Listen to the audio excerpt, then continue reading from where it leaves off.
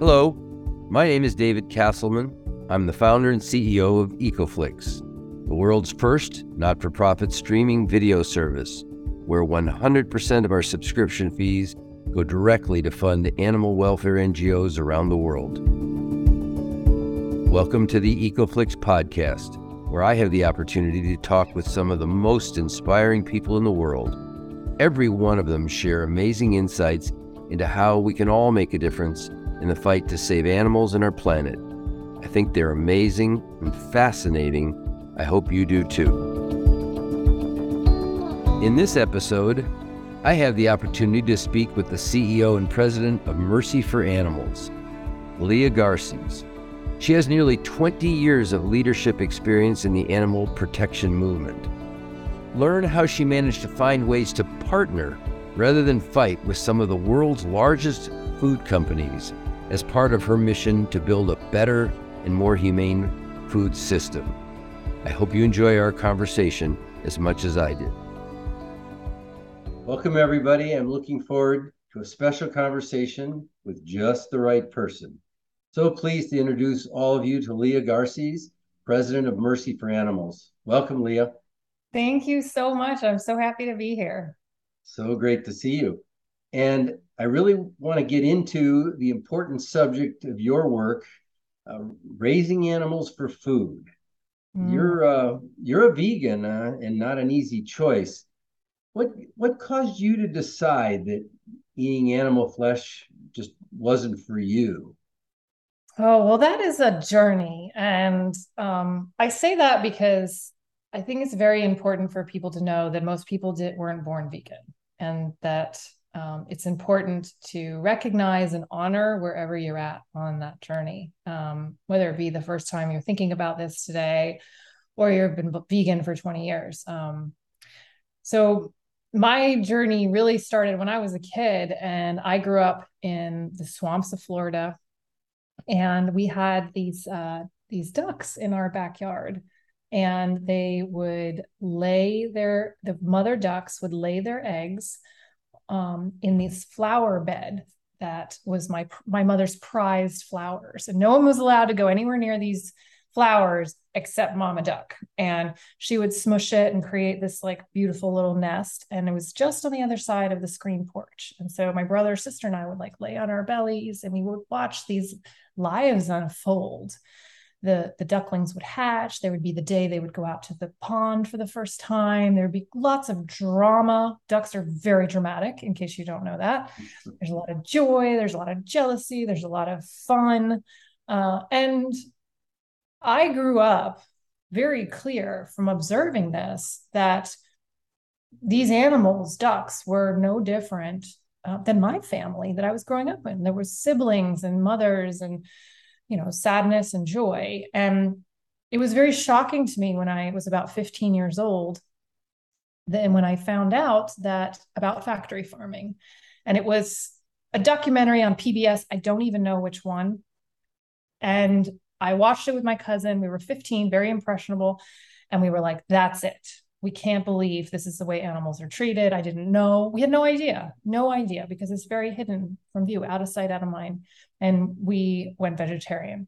I did not go vegan until later. But I will say it was very slow. So, I probably was eating some fish at the time, and occasionally whatever my mom's best dish was.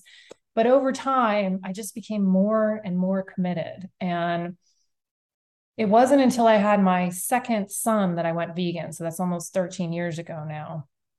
And I was nursing him, I was breastfeeding him, and he was throwing up every day. And I didn't know why. And eventually, as I tried to wean him, I realized he was lactose intolerant. And I started thinking about, as I tried to give him cow milk to wean him off my milk, I made this connection, like, this is milk meant for another baby, and I'm giving it to my baby. And also it's unhealthy. It's not even meant for him. His body's rejecting it. And it just clicked. And I felt so ashamed in some way that I hadn't made this realization, but I also let that go pretty quickly and made the shift. And giving up cheese, I will tell anyone, is hard. It was very hard 13 years ago, but now it's much easier because you have these amazing products like Miyoko's cheese and all kinds of other yogurts and ice creams. You really don't suffer at all. I tell my 3 vegan kids, like, you have no idea. I ate like textured vegetable protein, in the early 2000s. You have Impossible Burger. Like, life is pretty good for a vegan these days. Things have changed. Things have That's changed. really Yeah. true. But it's still not easy. And for many people, it's a hard choice to make. And in your case, I think it probably drove you into the career you're in. And just for everybody's benefit, I mean, you ran Compassion in World Farming for 8 years, and then World Animal Protection with staff in 14 countries, and now Mercy for Animals. And to really kick this off, can you talk a little bit about the thought process behind your stated goal to construct a compassionate food system? Yeah.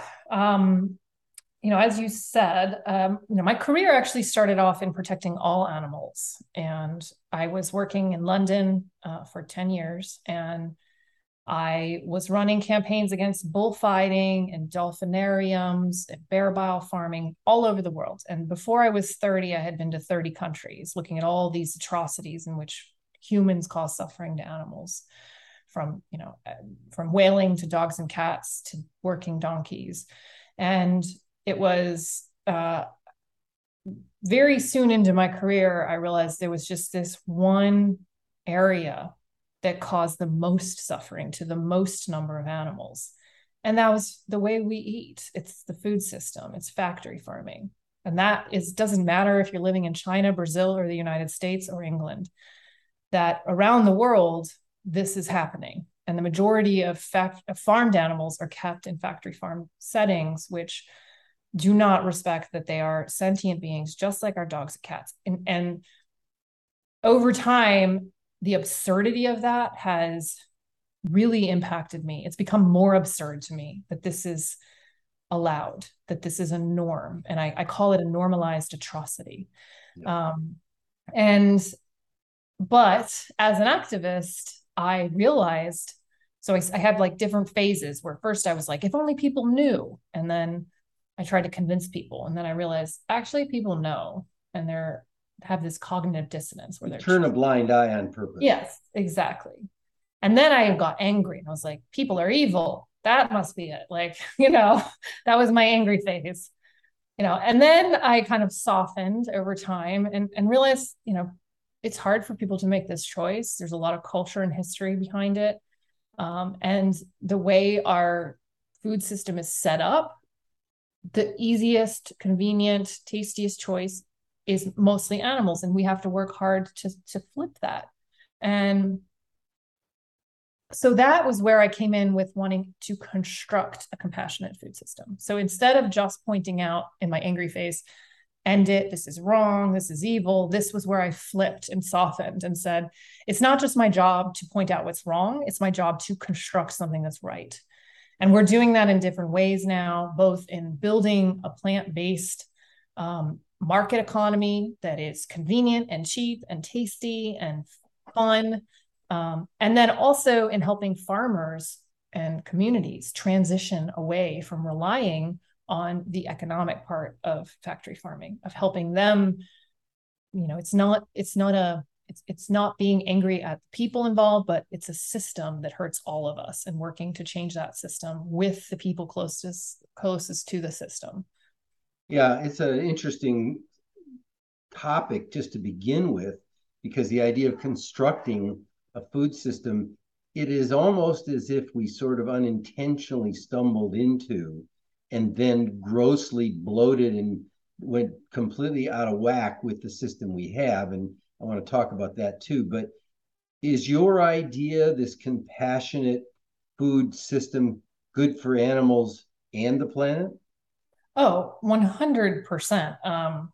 Yes. And it's people, planet, and animals. It's that triad that we're looking to achieve, we're looking to construct. And I'll give you an example. Please. I was just in Eastern North Carolina in Duplin County, which is the highest concentration of pig farms anywhere in the United States. And I was there actually meeting with mostly African-American community who have been on the land since their ancestors, their great-grandparents were freed slaves. And in the last 40, 30 years, the pig industry moved in around them, in the land around them, in some cases taking some of their land from them, set up these mega farms, and then the waste builds up, and they have these things called lagoons. It's called lagoons, but they're actually cesspools. Then the cesspools get too filled with urine and feces from the pigs, and so they deposit of it on land around them. They're called spray fields, and they spray this horrific spray of feces and urine.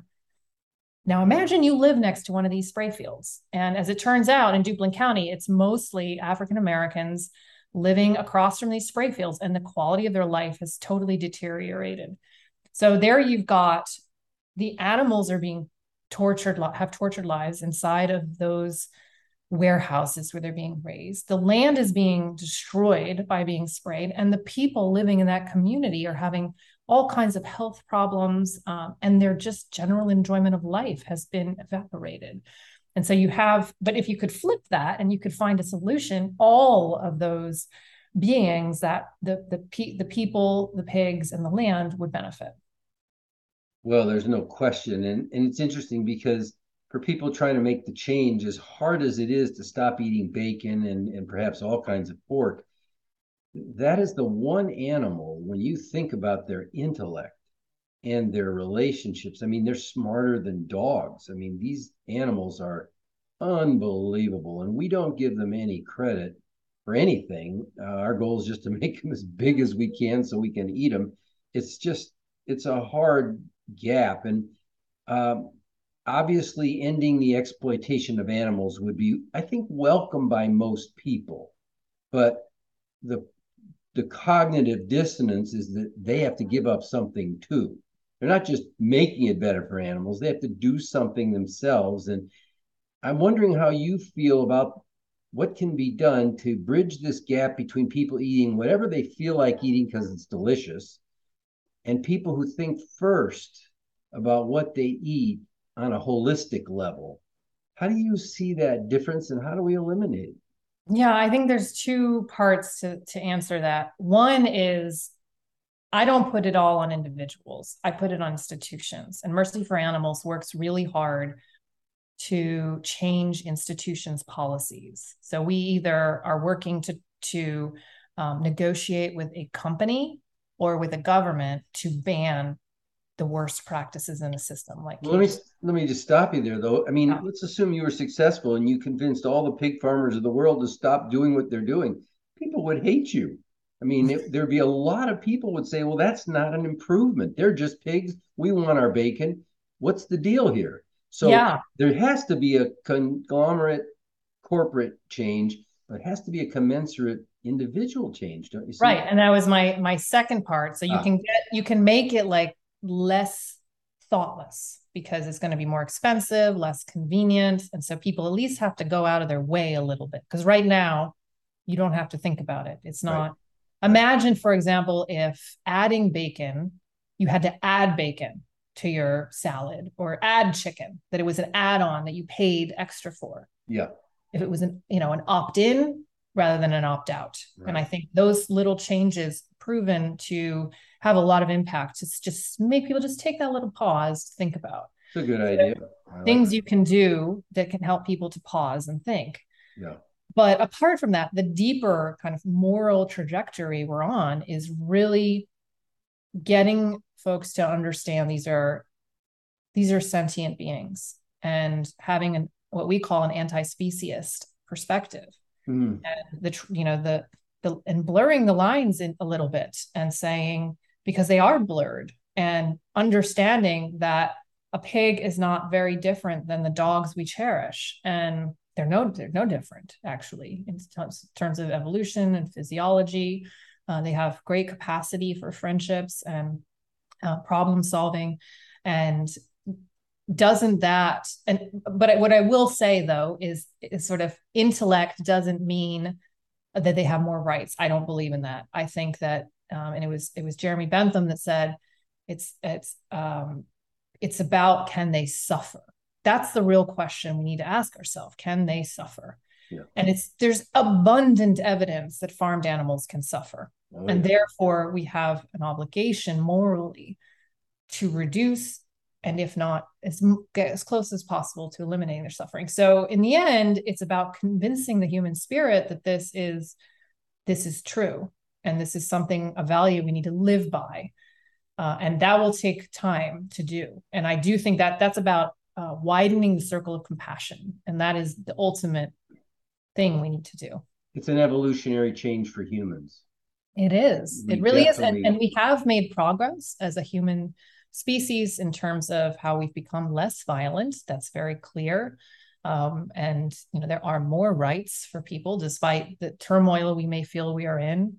We have more rights as individuals. And so now it's about expanding those rights, expanding that compassion beyond individual humans to the species, other species, even to nature. For example, there's a lot of talk at the UN level about the right of nature, right? Nature rights, for example. It's like New Zealand giving names and rights to rivers and things. Right. It seems so appropriate to those of us who are focused on it. The natural world seems to be deserving of all the respect we give anybody, anything. Yeah. And yet, if you're not thinking in that direction, it's very easy to blot it out and not give it the conscious thought that you're describing that we really do need. So I'm right with you there. So in your view, what role, and you did give me the sequence, so this is important insight, I think, what role should the planet play in decisions about what we eat and when? Oh, if the planet had her say, we would be using regenerative agriculture. And the difference, we talk for a long time, the vocabulary was sustainable. Well, sustainable means to sustain as we are, and as we are is not okay. And we're at the stage where we actually need to regenerate the planet, make it better. And if we were to choose to do that, the role of animals in that would really be manure. It would be fertilization and turning up soil through rooting and stomping. It would not be for our consumption. It would be for tending the land. And if you think of the great kind of bison buffalo herds that once went across the Great Plains of the United States, they would create fertile land just through their roaming and through their stomping of the soil, their turning up manure. That would be more of the purpose of animals if nature was in charge. Right. I mean, just if you look at animals in general, elephants, for example, are the gardeners of the forest, and they spread the trees and they clear the small brush to give more carbon to the hardwoods, and whales populate the ocean and support phytoplankton with their dung. I mean, it's very clear that you're right about that too. And again, I think this is a blind spot in humanity. We haven't been exposed enough and don't think about these important things. Which brings me to my next point, which is, do I understand correctly that MFA, Mercy for Animals, is primarily focused on factory farming of chickens? No, we do all animals. I think that might be my lens. Like, I am definitely obsessed with chickens, and have been my whole career, because the sheer number of them. So they constitute 90% of all factory farmed animals. And that's just meat chickens, excluding chickens that lay eggs. So we do focus on them a lot because of the number of individuals that suffer. And we focus on having the greatest impact. But we cover all animals, land and sea, but our focus has been chickens because of the sheer numbers. 90%, there are 80 billion factory farmed animals that are raised and slaughtered every year, and about 70 billion of those are just chickens raised for meat. Yeah. Well, I'd love to talk to you more about whales, but that's not your primary focus, I'm sure. It's not, but I did used to work on whaling. I went to the International Whaling Commission, and I have a passion for whales as well in the sea. I absolutely do. So I'd love to share some thoughts about that. But for the moment, I'm interested in beef cattle. Tell me what MFA is doing with this, I think, worldwide pandemic inducing problem of clear cutting forests, putting methane in the air, and just the disproportionate number of cows which would be naturally on the earth. What is MFA doing about those issues, and how can we all help? Yeah, I think the one of the main things we do and what we're known for is undercover investigations and our drone investigations. And so a couple of years ago, we did, if you remember, there were these horrible fires in the Amazon. Oh, yeah. We actually did a drone investigation showing that those fires were caused and related to clear cutting that was happening so that cattle could be on that land and graze on that land. Yeah. And so the relationship between the destruction of very important ecosystems and the consumption of meat is very related. So we did a big demonstration in Brazil, in Sao Paulo, where we had giant grills and we had piece of, fake meat, but it was, looked like meat on, and the Amazon was the fuel underneath on fires. And people were wearing gas masks, and we walked down the streets to just raise awareness that when you are eating cows, you are burning the rainforest. You are related, your choice is related to the rainforest. We've also done undercover drone investigations into big feedlots in the United States, these giant feedlots, thousands and thousands of cows living in their own feces, just blazing sun. We had one where there was three, it's like 100 plus degrees for cattle, and they were dying of dehydration and just suffering from the heat stress. So there's also the fact that people have this very pastoral view of how cows are raised. But the reality is, for a lot of the lives of those lifetime that those cows are alive, they're spending it on these barren, like feces-ridden feedlots where they're fattened with an unnatural feed to try to make them very fat for the last 3 months of their life so they can make a burger or a steak. And so we do a lot of educative work. And so, watching those videos, going onto our website, sharing those videos, and making choices informed by those videos, I think is something everybody can do. Yes, it's highly reminiscent of foie gras and all the other suffering in the final stages of the process of killing these animals for food. I'm going to shift gears for a second, but I definitely want to come back to undercover films because it's a very important topic in and of itself. But you've made sort of an epiphany in your career related to treating your enemies, as you put it, with humanity. And as a many year trial lawyer, I learned a lot about the importance of civility in lawsuits and dealing with other people. And a friend of mine once said, there's a whole lot of money in decency. And I thought, what an interesting way to put it. But can you talk a little bit about your breakthrough really in dealing with the people you have been fighting with on a human level? Yeah, I mean, in 2014, I got a call from a journalist who wanted me to look at some papers he had got, and he had me meet in a coffee shop. And these papers had just the most incredible detail about what chickens were being fed. And I said, where did you get this? Because this was like confidential information. I thought he was going to say like, oh, we did an undercover, we pulled it out, like somebody snuck it out. And he said, oh, this farmer gave it to me. And I was like, who would do that? I've been trying to get onto a chicken factory farm like openly, and no one would let me. And so I said, will you introduce me? And he did. And this man, Craig Watts, is a farmer. And I started talking on the phone, and we started connecting.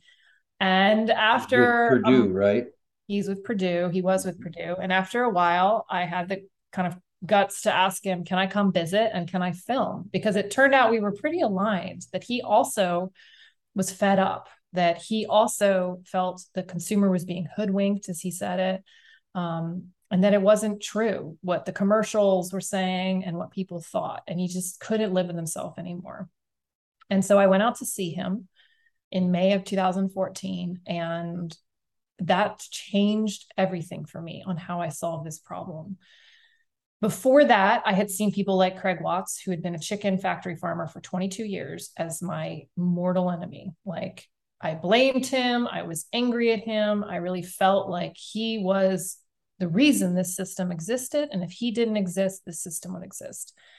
But through a conversation with him and building a relationship, I realized that he, in fact, was as trapped as the chickens. And he had this, what happened was when he was a young man, he wanted to stay on the land that had been passed down from his family for maybe 100 plus years. And the chicken industry came to town and said, look, all you have to do is you take out $250,000 loan, you build the houses, and we'll bring you chickens, and then we'll pick them up at the end, and we'll pay you to do that. We'll pay you, per pound of flesh, basically, that comes into the slaughterhouse. So he did that, thinking this seems like a good way to stay on my land. And at first it went great. Everything went smoothly. And then pretty soon, though, the birds started to get sick because it's a factory farm. They had problems. They were packed in. They had genetic issues, and some of them die. And then he doesn't get paid for those dead birds. And pretty soon he realized he's made a really big mistake, but he's in more debt because he built 2 more houses in the meantime. And he can't get out. And the only way to pay off this debt is to keep raising chickens because there's no other employer in the area. He's in a very poor county in rural North Carolina, and he's trapped. And just fast forward 22 years, I meet him, and he's saying, like, I don't want anyone else to do this. This is so horrible. And I realized I had an ally in him, that we were aligned, that we both wanted a different food system that didn't abuse farmers. It didn't abuse the animals. And we ended up doing a story together that ended up being covered by Nicholas Kristof in the New York Times. Our video went viral. We had 1 million views in one day, and it really impacted the industry. They started to make changes where they improved conditions for the animals. They reduced the suffering of animals in the system, and they also made some changes for the farmers. And this really switched my thinking, like that. And this is not, I'm not the first one to come to this. So Gandhi, Martin Luther King talk about nonviolent approach. A few of your peers, right? No, not my peers.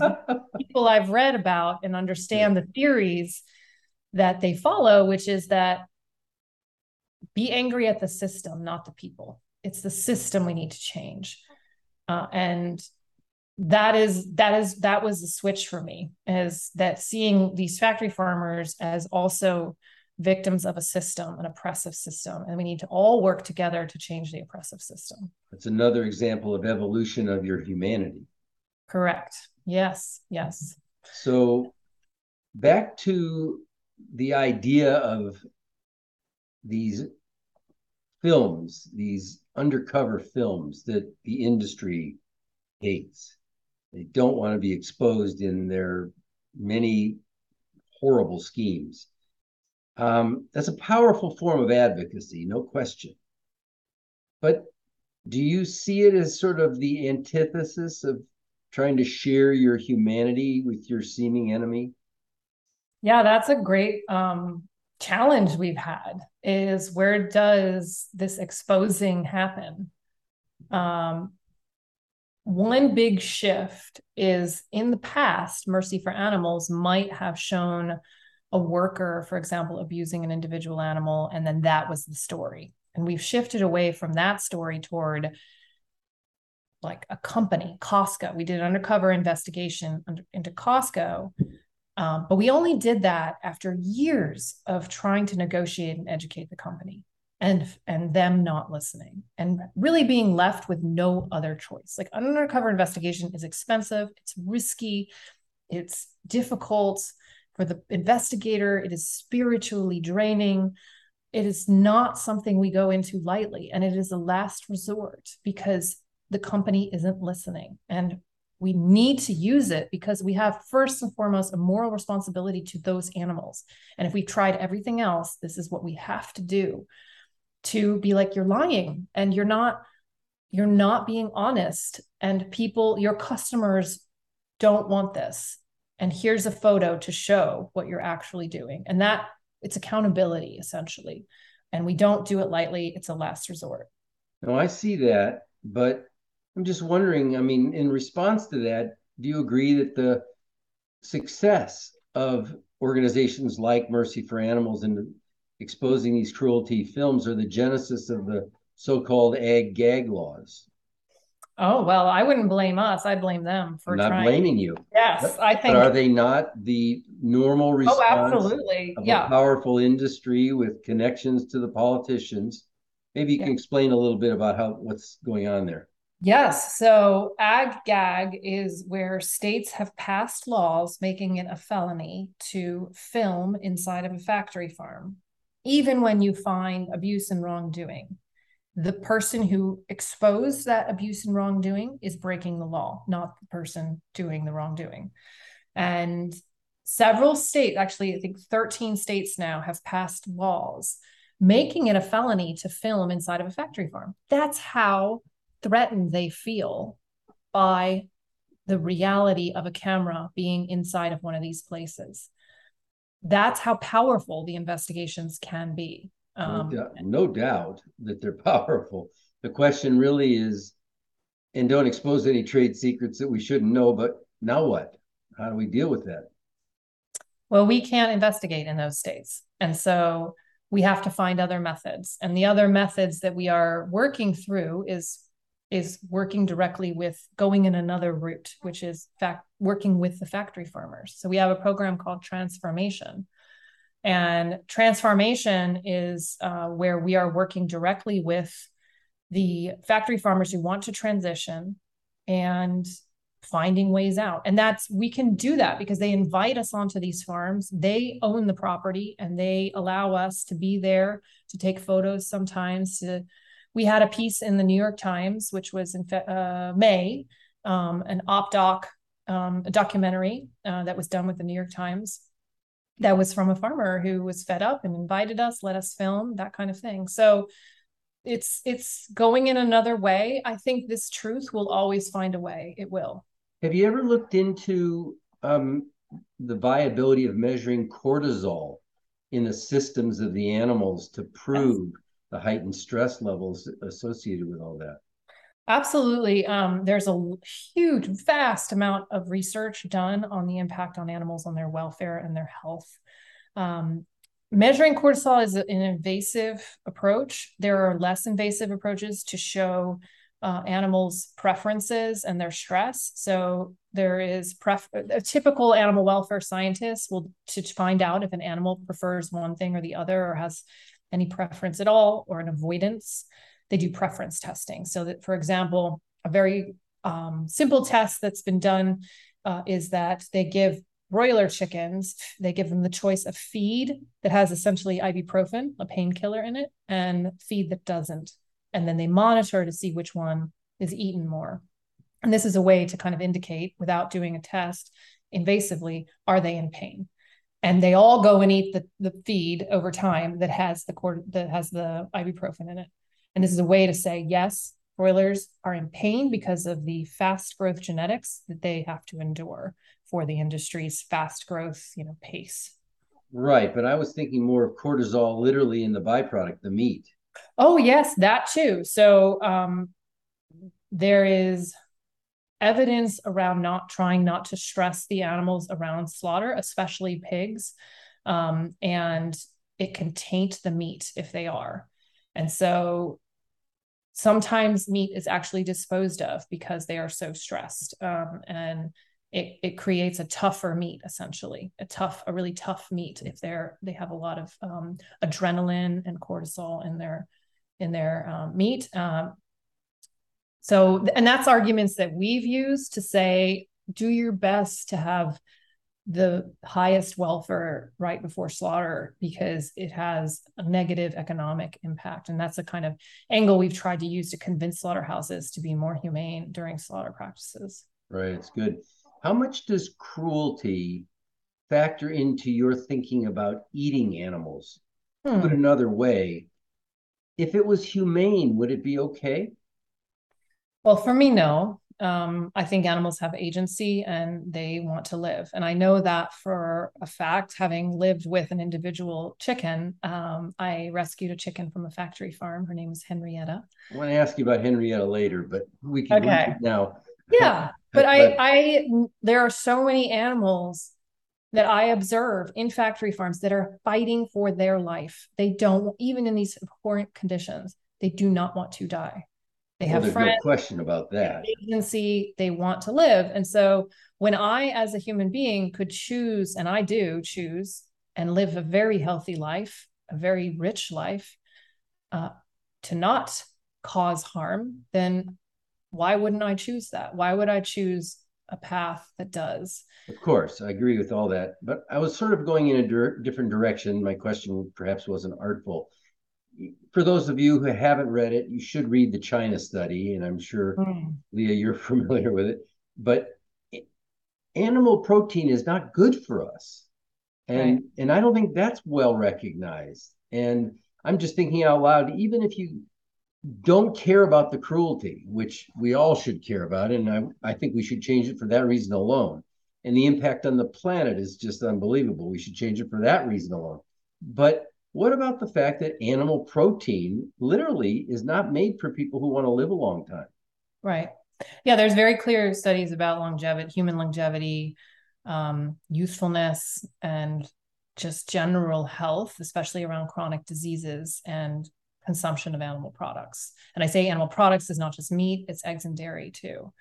And, I think that you don't have to look far to find research supporting that. And I'll give you just an anecdotal, my father had a heart attack 3 years ago. And he survived, and he was lucky, and he was a healthy man. Like, he swam 1 mile 5 times a week, and he was not overweight. He was active, but he ate a lot of animal products. And the couple of days before his heart attack, he told me he had like leftover meatball subs like 3 times in a row. And no doubt so I took him to his first cardiologist appointment after the heart attack. And the cardiologist sat him down and said, "You need to eat a whole foods, plant-based diet." And he went, "Oh, my daughter's been telling that for years. Oh, I hate when she's right."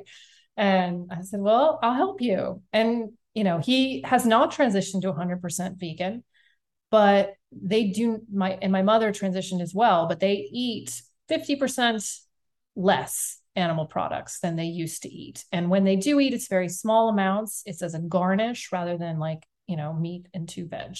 And so there's paths you can take to reduce without feeling like this is a weight, this is a punishment, this is too hard. And a lot of, like, the way I think about it is, would it be easier to get the world to eat 50% less animals, or 50% of the world to go vegan? And it's much easier to imagine everyone, especially Americans, who consume more animals than anywhere in the entire world, to go 50%. Just take it out. Like, go vegan for your breakfast and lunch. Yeah, it's interesting because in the China study, they have a couple of what I would call almost secondary studies that were so powerful when I was reading it as compared with the massive China study itself. But one of them involved rats. They had 2 groups of rats. One, they gave 50%, I think it was, casein, the protein in milk. The other got 10%. The one with 50%, 100% of the rats got cancer. The ones with 10%, 0 got cancer. Then they switched the control groups, and the one with all cancer got 10%. They all went into remission. The one with 0 cancer went up to 50. They all got cancer. I mean, it didn't get much clearer than that. And they did a study in Beverly Hills. They talked about with a cardiologist. They took a population of people, all who had already experienced cardiac episodes. One group was told traditional, watch your exercise, don't eat too much of this, don't eat too much of that, but basically just moderate. And the other side was to go vegan. And when the study ended, all of the people who just followed the normal cardiac doctor's advice were dead. And all of the vegans were living, with the exception of 2. And those are the 2 that couldn't take being vegan, and they went back. Yeah. So those longevity studies are really coming to fruition now, because we've had enough time studying people and the health impacts. And it's just abundantly clear that a whole foods plant-based diet is the best diet for a human being. It really is, and that's hard to swallow, pun intended. So I'm curious, what do you, or and either with or against joining MFA in the conversation, what do you think about the existential threat that farming presents to the planet? This is just a whole independent line of reasoning, but how do you see that as an organization or individually? Both, the individual and the organizational is aligned in that it is an existential threat, and it's a simple math problem. That's how I try to pose it to people. There's a certain finite resources, especially arable land, and that arable land is running out. And arable land, I mean like the topsoil is fertile enough to grow us food. Now, in the United States, so a third of our arable land right now globally is being used to raise animal feed instead of humans feed. And so what we're doing is we're using this precious resource to raise soy and maize and then feeding it to factory farmed animals who are, causing pollution and suffering themselves and suffering the community, and then we're eating them. So it's like it's a really inefficient way to get calories out of the planet. And the ecosystems of the world all suffer from it. And everyone suffers. And there's actually a new book out this week in the UK called 60 Harvests Left. And it's referring to a UN quote, a UN study that believes that in some countries there are only 60 harvests left of topsoil unless we change how we farm and how we eat. The book is by Philip Limbury, who is my mentor at Compassionate World Farming and the global CEO of Compassionate World Farming. Excellent. So as we near the end, I'd like you to talk about your lessons in dealing with sort of the challenges we all face, regardless of what the subject is, tied to little Henrietta. Oh, my favorite subject. Henrietta was a broiler chicken who was supposed to go become a chicken sandwich, but I had the opportunity to rescue her. And I brought her home into my family, and it was the most beautiful experience. We had her for a little over a year. And she taught me so much. It was during COVID. It was very challenging to be an advocate at that time, where it felt like the problem is just going on and I can't do anything about it. And probably the biggest lesson I learned was to not entangle my self-worth with the magnitude of the problem. And to remember that as an individual, I can make an impact, and that impact matters. And in this case, it mattered to Henrietta. And to not think I'm not worthy, I'm not doing enough, but just showing up and being here and doing the work I do matters. And not to entangle my sense of worth with how big the problem is. And actually, Cory Booker recently said something like, on a interview, he said, don't confuse not being able to do everything with being able to do something. And I think as advocates, sometimes we just get so upset that we can't do everything. And the problem is so enormous, and the magnitude of the problem is so enormous. And just having those moments of joy with Henrietta, and that I was reminded of, why do I do this? Because it's a joyful thing to see a hen run across a lawn for some watermelon, to hug my daughter, and to remember that at the core of why I do this is joy, is love. And it was good to be grounded in that. And I try to ground myself in that when I'm feeling frustrated or overwhelmed by the size of the task in front of us. Henrietta, as I've heard you relate this story, touches another approach to this that is so similar in my own, but you're looking at tens and tens of thousands of chickens crammed into these facilities in the most daunting, horrible conditions. It's hard to see them as an individual. And then you take one out who was slated to be killed early because she wasn't good enough to be, as you put it, killed and then eaten, which is such a demeaning thought. I mean, look at all the people of our planet who wouldn't be good enough to be eaten. Very few of us would ever qualify by those standards because we all have our problems.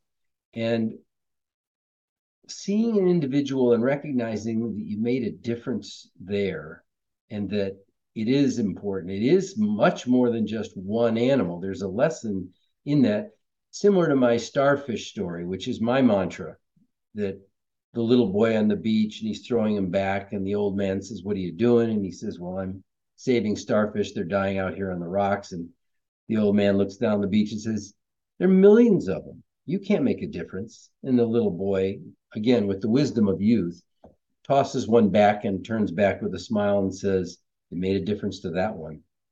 And Love that Henrietta is your starfish. Yes. And I really think that a lot of us aren't paying attention to this. And so we don't recognize that we do have starfish in our lives.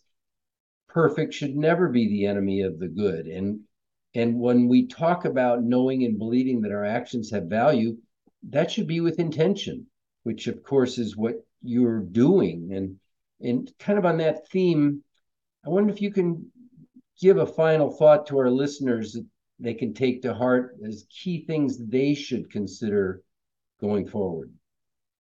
I think you said it so well by saying don't let perfect be the enemy of good. And I say better. Like, don't let perfect be the enemy of better. And whatever step you're taking, wherever you are in your journey, you're making a difference. And that matters. It really matters to the animals and to the planet and to people. And so whatever step you can take, as long as it's in the right direction, it's good. It's good. Leah, thank you so much for taking time. I know you got an incredibly busy schedule. It's been brilliant. I've really enjoyed it. Thank you so thank much. you. Thanks for all you do with EcoFlix and all you do as an advocate. I'm really grateful. Well, this has been a wonderful sharing, and I really hope we can do it again. Yeah. Thank you for joining us today. We hope you enjoyed this podcast.